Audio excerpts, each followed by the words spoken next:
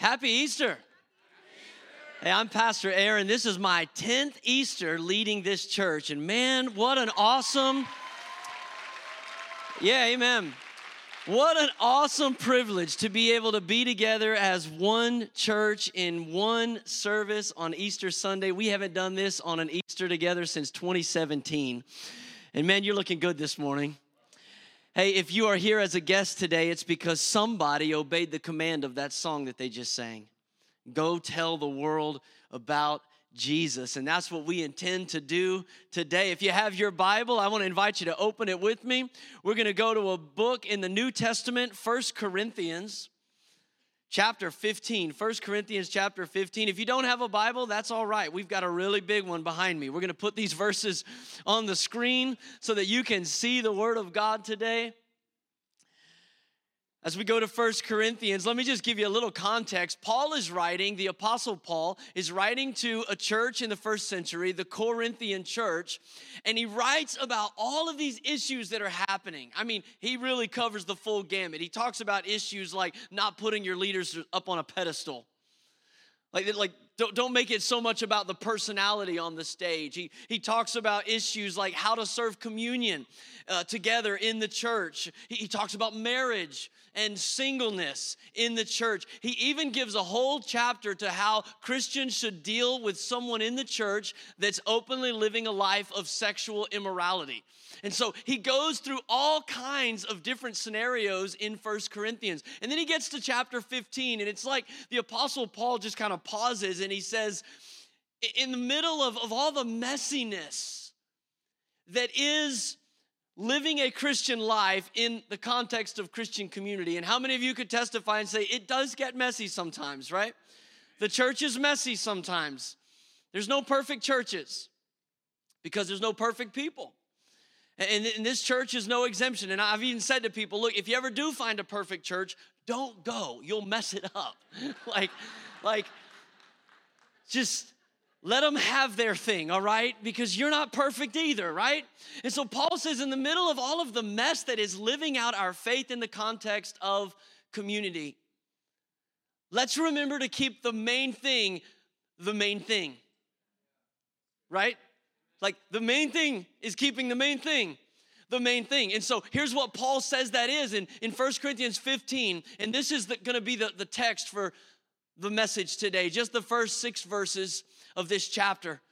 Paul says to them in verse 1, now, brothers and sisters, I want to remind you of the gospel that I preached to you, which you received and on which you have taken your stand. That's what I want to do today. I want to remind you of the gospel. Now, there is a chance that maybe somebody's here today and you've never heard the gospel before. You're hearing it for the first time. And can I just say, if that's you, thank you.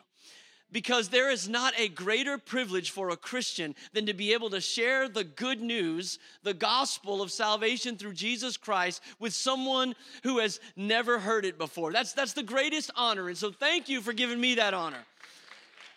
And amen. I want you to know this.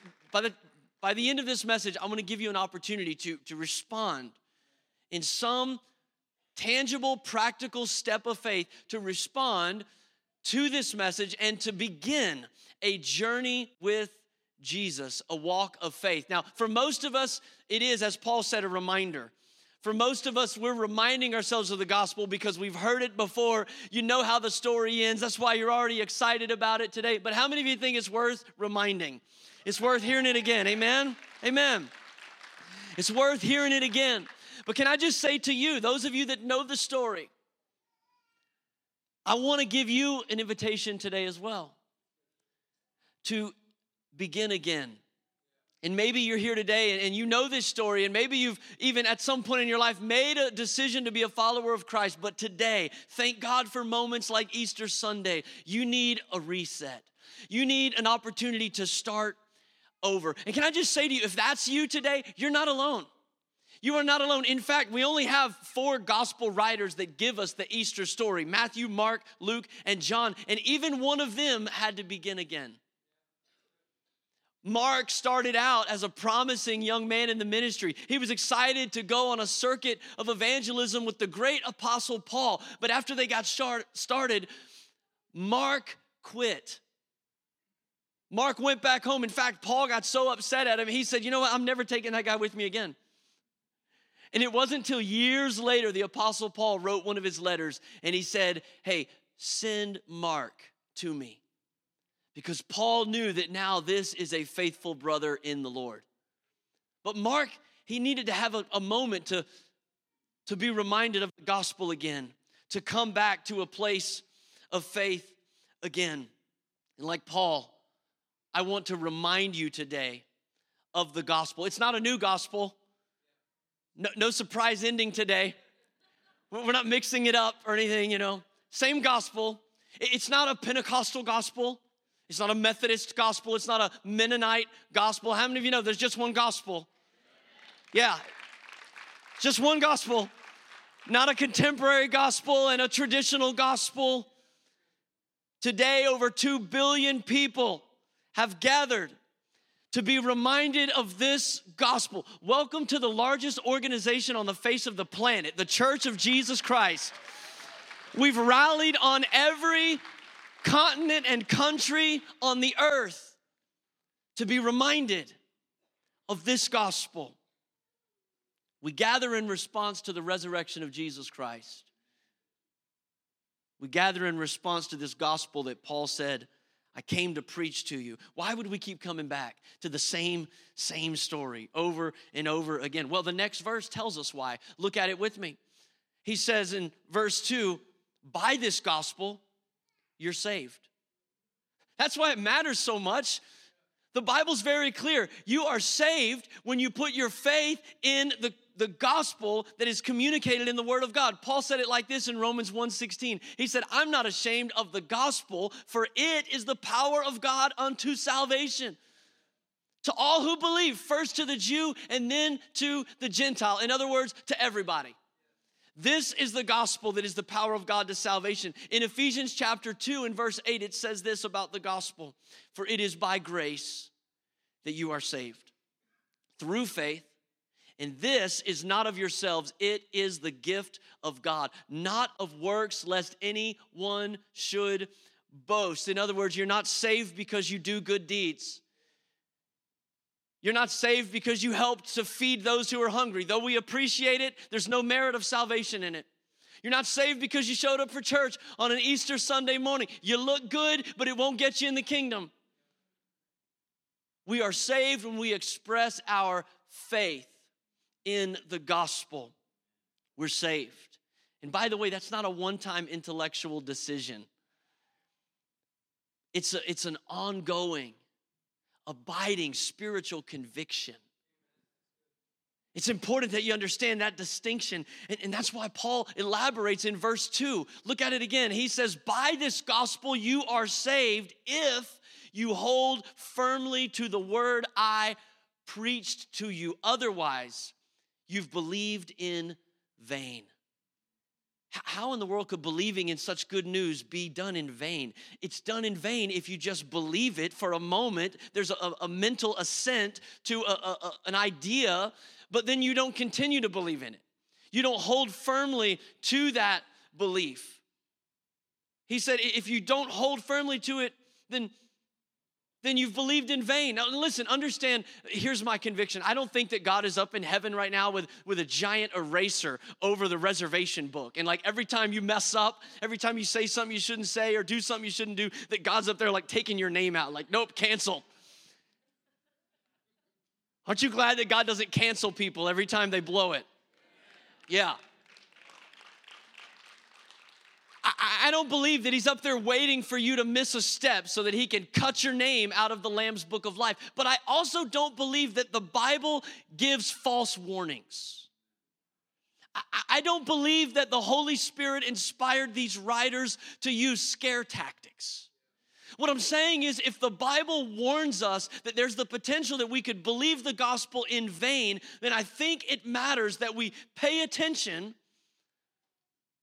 to this gospel and how tightly we're holding firmly to it. Now listen, God is not asking for sinless perfection today. That's not possible.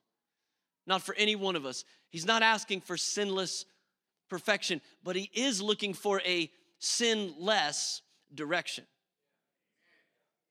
Yeah, in other words, when you come to Christ, you just come as you are. Imperfect as you are, sinful as you are. But when you begin to believe this gospel and hold to this gospel, the gospel begins to do a work from the inside out of your life. And though you're never gonna reach a sinless perfection, you will begin to walk in a sinless direction. In other words, if the compass needle of your life is not pointing in the direction of Christ, you need to reconsider how tightly you're holding firmly to the gospel.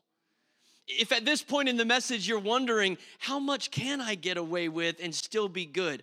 You're probably pointing in the wrong direction with that question. So Paul challenges us, as did Jesus, by the way. Jesus said in Matthew 7, not everyone who calls me Lord, Lord will enter the kingdom of heaven. That's a scary thought. I'm not trying to scare you this morning, but let me just tell you plainly what the Word of God says. Jesus himself said, only those who do the Father's will, those are the ones that will be with his Father in heaven. So I want you to consider the firmness of your grasp for a moment on the gospel. Look at verse 3. Paul says, for what I received, I passed on to you as of first importance. In other words, all the other stuff I've been teaching you about for the first 15 chapters of this letter, this is the main thing. This is the most important thing. This is the reason we come to church on Easter Sunday morning. He says, this is what I want to communicate to you. Look at it with me. That Christ died for our sins according to the scriptures.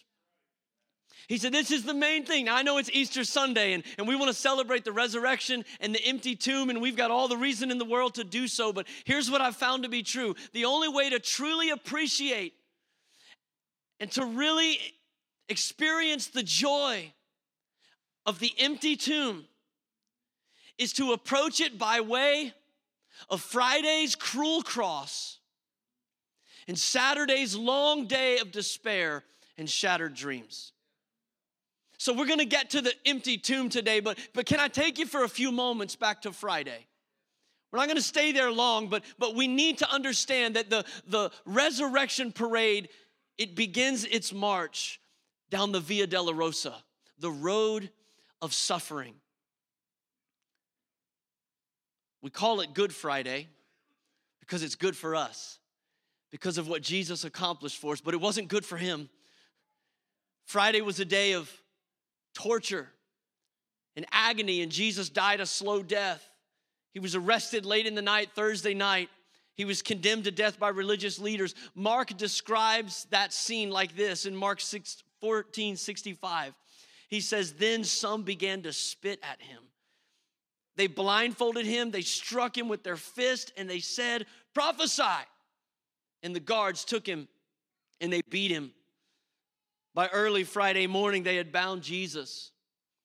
They bound his hands like a lamb being led to the slaughter. The Roman governor Pilate, he couldn't find a reason to convict Jesus to death, so he tried to silence the bloodthirsty mob by having Jesus flogged. So with the Roman flagrum, he was flogged 39 lashes across his back. The Bible says that when they brought him back from that experience, he was unrecognizable. His flesh, it hung like ribbons off of his back and off of his side. Then the whole company of soldiers took him into the praetorium. They began to mock him. They took a purple garment and they threw it over his open back. They twisted together a crown of thorns and they shoved it on his head. The Bible says they took a stick and they beat him over his head. And they bowed down in fake homage to him as a king. When they were done playing their games and mocking him and beating him, the Bible says they then ripped that garment off of his back that had now congealed to his open wounds. They brought him back out before the people. Jesus was forced to carry his own cross down the Via Dolorosa outside of the city of Jerusalem and up to Golgotha, the hill of the skull. It's now 9 a.m. on Friday. Jesus is being lifted up on the cross. Nails in his hands and in his feet. He would hang there in agony for 6 hours. Friday's been called a lot of things. It could be called cruel. It's gory. We don't like to think about the details of the story. It's graphic. It's unjust. But can I tell you one thing that Friday can't be called? Unexpected. One of the most amazing things about the cross that Christ bore is the fact that he knew he was going to bear it. He was not at all surprised. That's why when Paul's writing about the most important thing, that thing that is of first importance, he says, remember this, that Christ died for our sins according to the scripture. It happened according to the word. In other words, Jesus knew it had been foretold all the way back in Genesis chapter 3, the beginning of your Bible, when Eve and Adam had sinned in the garden, and the Lord spoke to the serpent. And he said, there will be enmity between you and the woman, between your seed and her seed. You're going to bruise his heel, but he's going to crush your head. Jesus knew that was him, that he would be bruised, that he would be beaten, but that he would crush the head of the serpent through the cross. Jesus knew that Isaiah 53 verse 7 talked about him. 700 years before Jesus was born, Isaiah prophesied that he would be led like a lamb to the slaughter, and like a sheep before his shearers, he did not open his mouth. And so as Jesus stood trial, he didn't say a word. Jesus knew that Psalm 22, that was written 1,000 years before he was born, he knew that song was written about him. It was written hundreds of years before crucifixion had even been invented as a means of punishment. And yet, prophetically, the psalmist wrote these words accurately describing crucifixion, specifically the crucifixion of Jesus. Words like, my bones are all out of joint. They pierce my hands and my feet. All my bones are on display. The psalmist said, they gather around me like dogs. They gamble and cast lots for my garments. And when Jesus was hanging on the cross, he even mustered up the strength in his body to say the first line of the song. Psalm 22 verse 1, my God, why have you forsaken me? I don't know if he didn't have the strength to sing the rest of the song, or if maybe just the first line is all he needed to say to get that song in the minds of those religious leaders that were gathered at the foot of the cross. And they all began to think about these words. Jesus wanted to make sure that they knew that he was dying for their sins according to the scriptures. Why would he do it? Why knowingly go to the cross? Jesus did it because he knew that the wages of sin is death, and the price of redemption is death. Sin has to be paid for, either on the cross or in hell. And for your sake and mine, he chose the cross. And Jesus knew, not only did he know that the penalty of sin was death and that it had to be paid to satisfy the wrath of God against mankind, he also knew your pain. Not just the pain he would experience, he knew your pain. He knew what you would experience. This is what the Bible says about Jesus in Hebrews 2. He's called our high priest.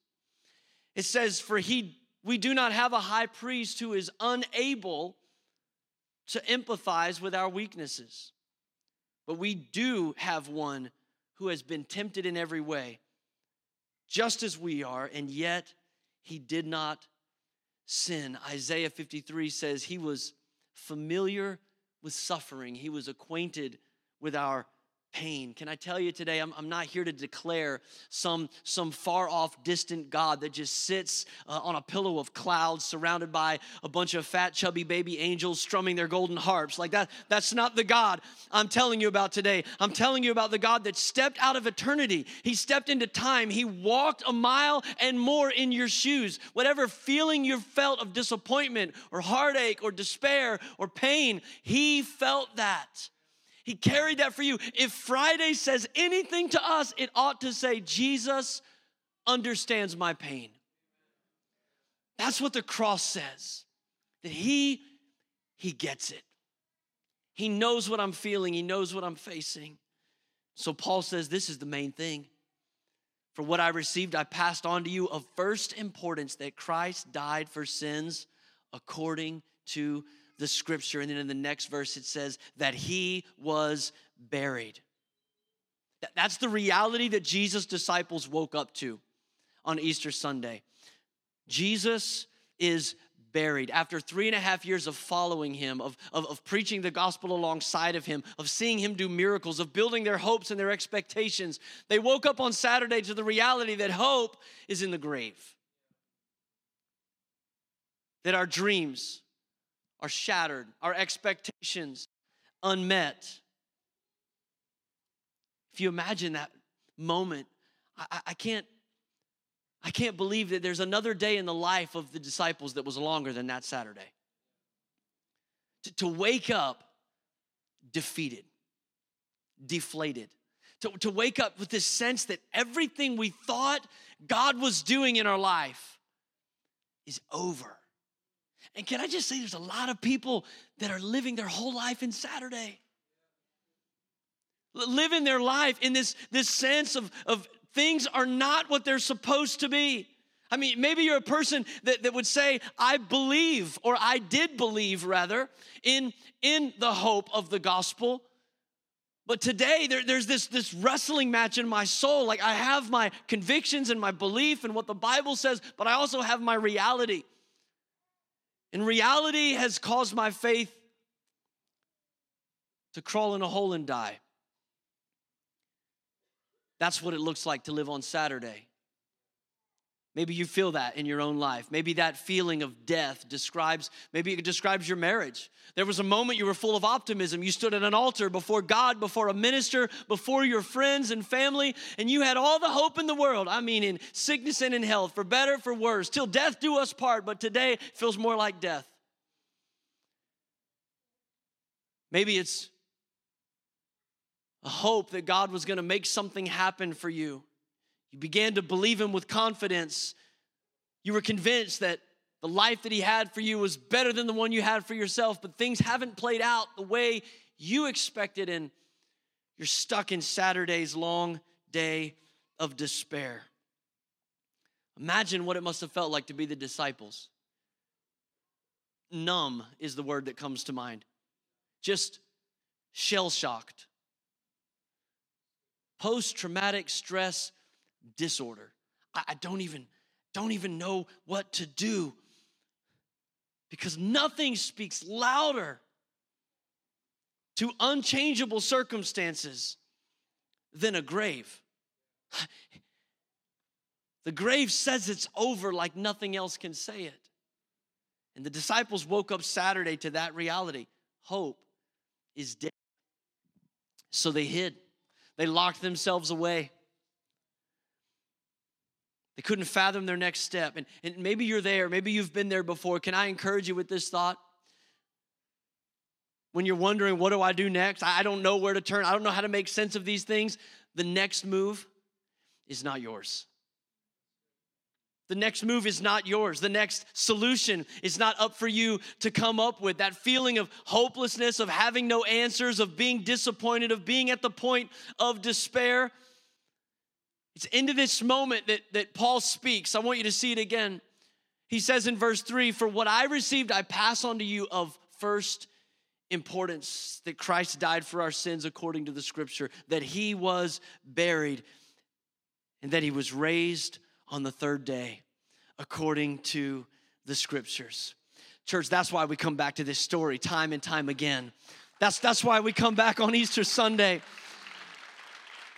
To look in, to gaze one more time at the empty tomb, because when I don't know what to do, when I don't have a solution, when I don't know where to turn, Jesus makes the next move.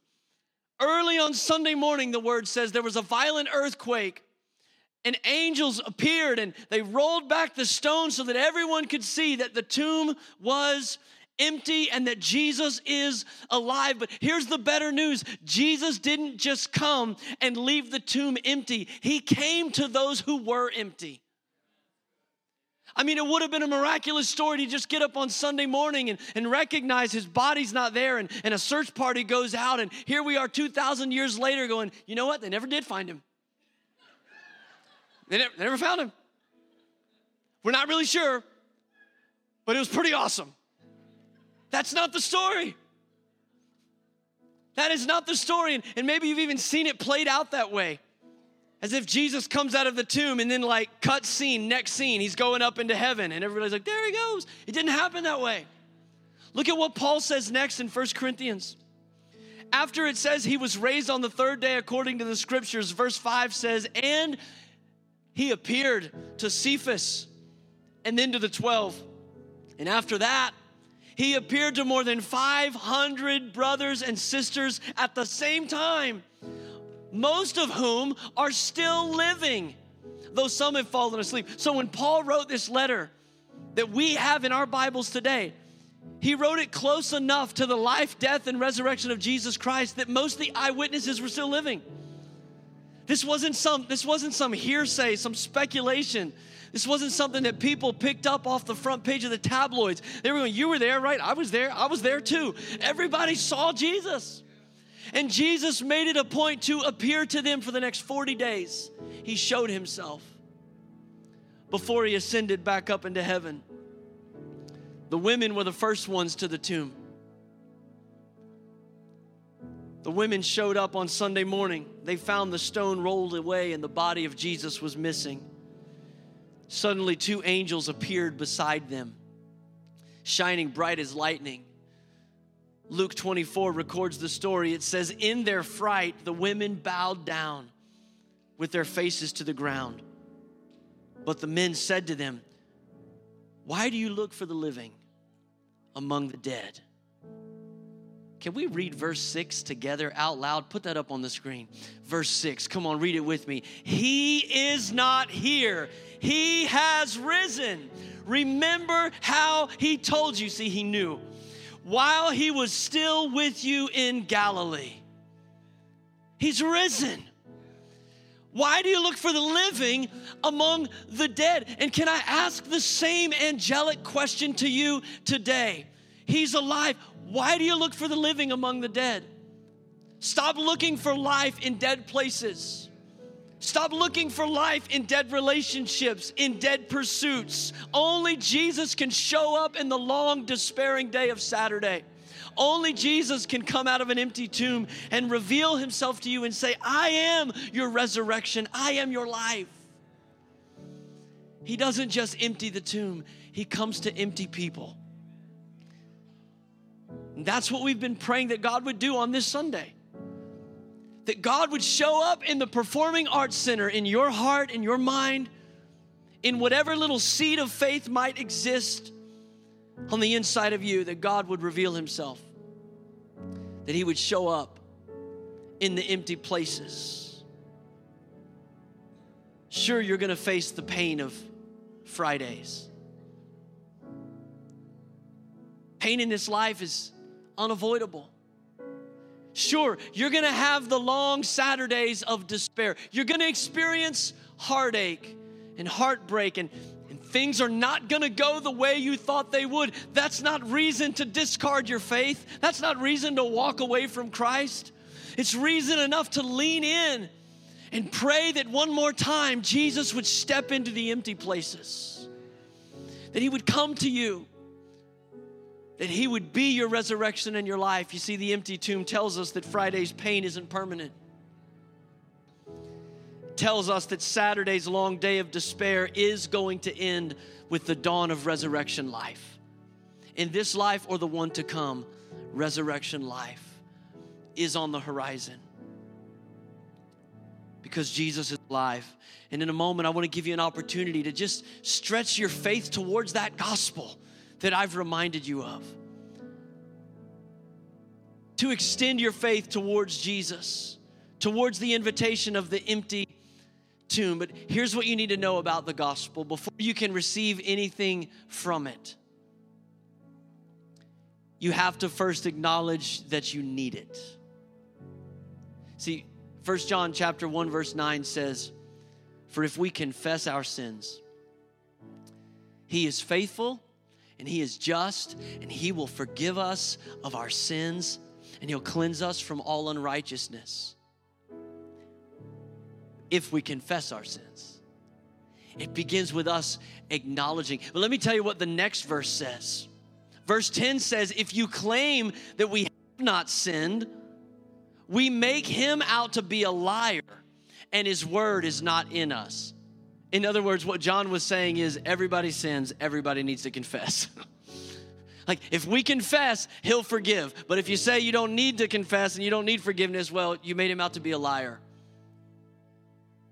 And so whether you've never accepted Christ in your heart and stepped into a place of faith in Jesus, or maybe you have, but you're like Mark and you started out strong, but life happened, disappointments happened, and you need to step in again, I want to give you an opportunity to do that today before we end this service. I want to pray for you. I want to ask, if you would, all over this room, could we just take a moment and just bow our heads before the Lord? Maybe you want to even close your eyes in this moment just to block out the fact that you're sitting in a room full of people, and in your heart, just get alone with God in this moment. Just get alone with God in this moment. And I want to ask a very serious question, the most important question you'll ever be asked. Because as Paul said, this is of first importance. The question is this: what have you done with Jesus? What have you done with Him? I mean, is it just a story that we rehearse at Christmas time, the little babe in the manger, and at Easter, the empty tomb? Is He just a relic that hangs on your wall, or like a decoration on a necklace? Is He the Lord of your life? Is He your Savior? Is He your hope? And if you have to be honest today and you can't say that's who He is, then I want to invite you right now to make a declaration of faith. And it's just this simple. I want to invite you to say, Jesus, I give you my life. That's what it means to respond to the gospel. That's what it means to hold firmly to it. Friends, it's not about signing up to be a part of a church or taking a class. It's about having a personal relationship with Jesus Christ, with every head bowed and every eye closed. Father, I thank you right now that your presence is in this room. And I believe on this Easter Sunday morning that the dawn of hope is rising in our hearts. God, I believe that today there are people that have struggled with pain, with disappointment, with uncertainty. They've experienced some Fridays in their life. Maybe they've been stuck in some long Saturdays, but today, on Easter Sunday morning, hope is rising. And the tomb is empty. And Jesus, I believe in this moment with all my heart, you want to step in to the empty places of our life and meet us where we are. If you're here today and you know that the Lord's speaking to you, He's calling you to respond to His invitation, to give Him your life, to confess your sins to Him and receive His grace by faith. If that's you today, with every head bowed and every eye closed, would you just lift up a hand towards heaven? Just as a way of saying, Jesus, that's me. That's me. Come on, lift it up high before the Lord and say, Jesus, I need your grace today. Maybe even as you lift up your hand, come on, you want to say, Jesus, I give you my life. Would you join me right now? All those that are saved, those that are being saved, would you say it with me out loud? Jesus, I give you my life. Come on, one more time, church. Jesus, I give you my life. I want to ask you to look at me for a moment. Many hands just went up all over this room today. And the Bible says if one person comes into the kingdom, that there is rejoicing in heaven. there is rejoicing in heaven. So I want to ask you, if maybe down here on the earth on Easter Sunday morning, if we could get just a little bit as excited as the angels get when somebody comes to Jesus. Come on. Amen. Amen. Would you stand with me all over this room? I want to ask our prayer team to come and to find a place in the front. For those of you that are in the mezzanine, we've got some prayer team that's going to be available in front of those areas. Listen, let me tell you, friends, when you come to Jesus, you have to decide alone. Boy, my job would be a lot easier if I could just decide for you. You have to decide alone. But here's the good news. You don't have to come alone. Look around. You are surrounded by a great cloud of witnesses. Men and women who have experienced Friday's pain. Men and women and students who have been stuck in Saturday's long day of despair. And you are surrounded by a witness of people that have seen a risen Savior step into the empty places of their life. And so today, whether it was because you just raised a hand for salvation, or maybe you just have a need in your life, maybe you feel like you've been stuck and you want somebody to pray with you. We're going to take the closing moments of this service, and this worship team is going to declare again the living hope that we have in Jesus. And can I encourage you to make this a full participation moment? If you're here today, you say, I just prayed that prayer. I raised my hand and said, Jesus, I give you my life. I want to invite you to step out from where you are and to find one of these men or women to pray with you. We want to just seal the deal on what the Holy Spirit is doing in your life. We want to encourage you. If you're here today and you say, I'm struggling in an area of my life, maybe it's your health, maybe it's your finances, maybe it's your emotions or your children, whatever it might be. As we declare Jesus is the living hope on this resurrection morning, I want to invite you to just step out from where you are. Let one of these men or women pray for you. This may be the most significant moment of the whole day, friends. There's something powerful that happens when our faith connects. So I'm going to pray for you right now, and I'm going to ask you to just begin to move. Step out from where you are and find someone to pray for you. Father, thank you so much for this moment that we can declare Jesus Christ is our living hope. God, today I thank you that we can declare today that because death could not stop Jesus, there is no sickness or disease that has power over him today. Thank you, God, that we can declare because the grave could not lock him up, there's no chain of addiction that can keep us bound.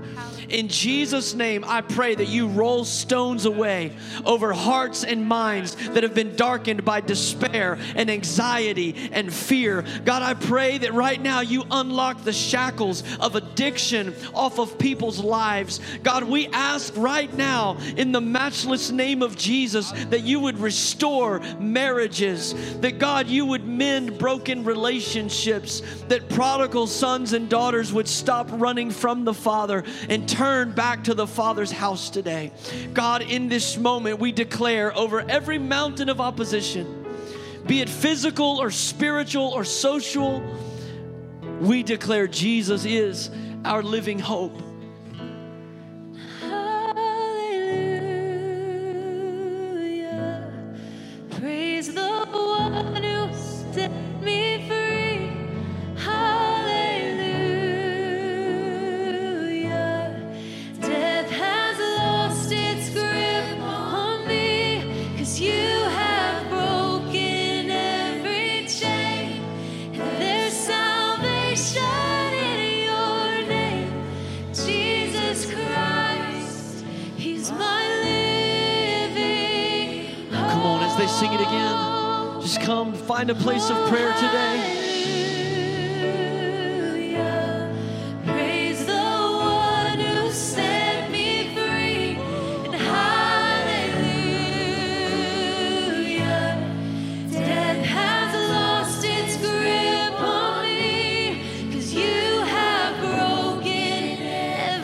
chain. There's salvation in your name. You're Jesus Christ. Come on, lift your voice to Him. All over this room, declare victory in your life.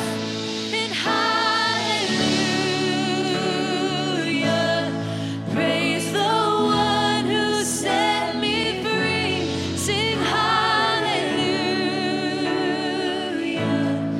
Death has lost its grip on me, 'cause you have broken every chain. There's salvation in your name. You're Jesus Christ, my living hope. Father, we declare today that death is defeated. You know, church, the Bible calls us to more than just followers. The Bible calls us to be priests in our own home. I'm looking out, I see so many men. Thank you, men, for leading your families. Thank you for being here today. Man, I'm so thankful. Listen, I don't say that to discredit any other person. I just say it to acknowledge the fact that you have a spiritual authority today. And so I'm going to ask them to just sing this song one more time. And fathers, mothers, grandparents, I want to just encourage you to just declare this over. This is not just something we come and do for an hour on Sunday. This victory is the victory that overcomes the world. This victory, this message of the empty tomb, we carry this out with us, church. We carry it out with us. So we're going to just sing this one more time. And as we do, I want to just encourage you to take the authority that Jesus gave you as His sons and daughters and declare this over your family. Declare this over your loved ones, that we have victory. We have a living hope in Jesus. Amen? Amen. Come on, we're going to sing that one more time. We're going to lift our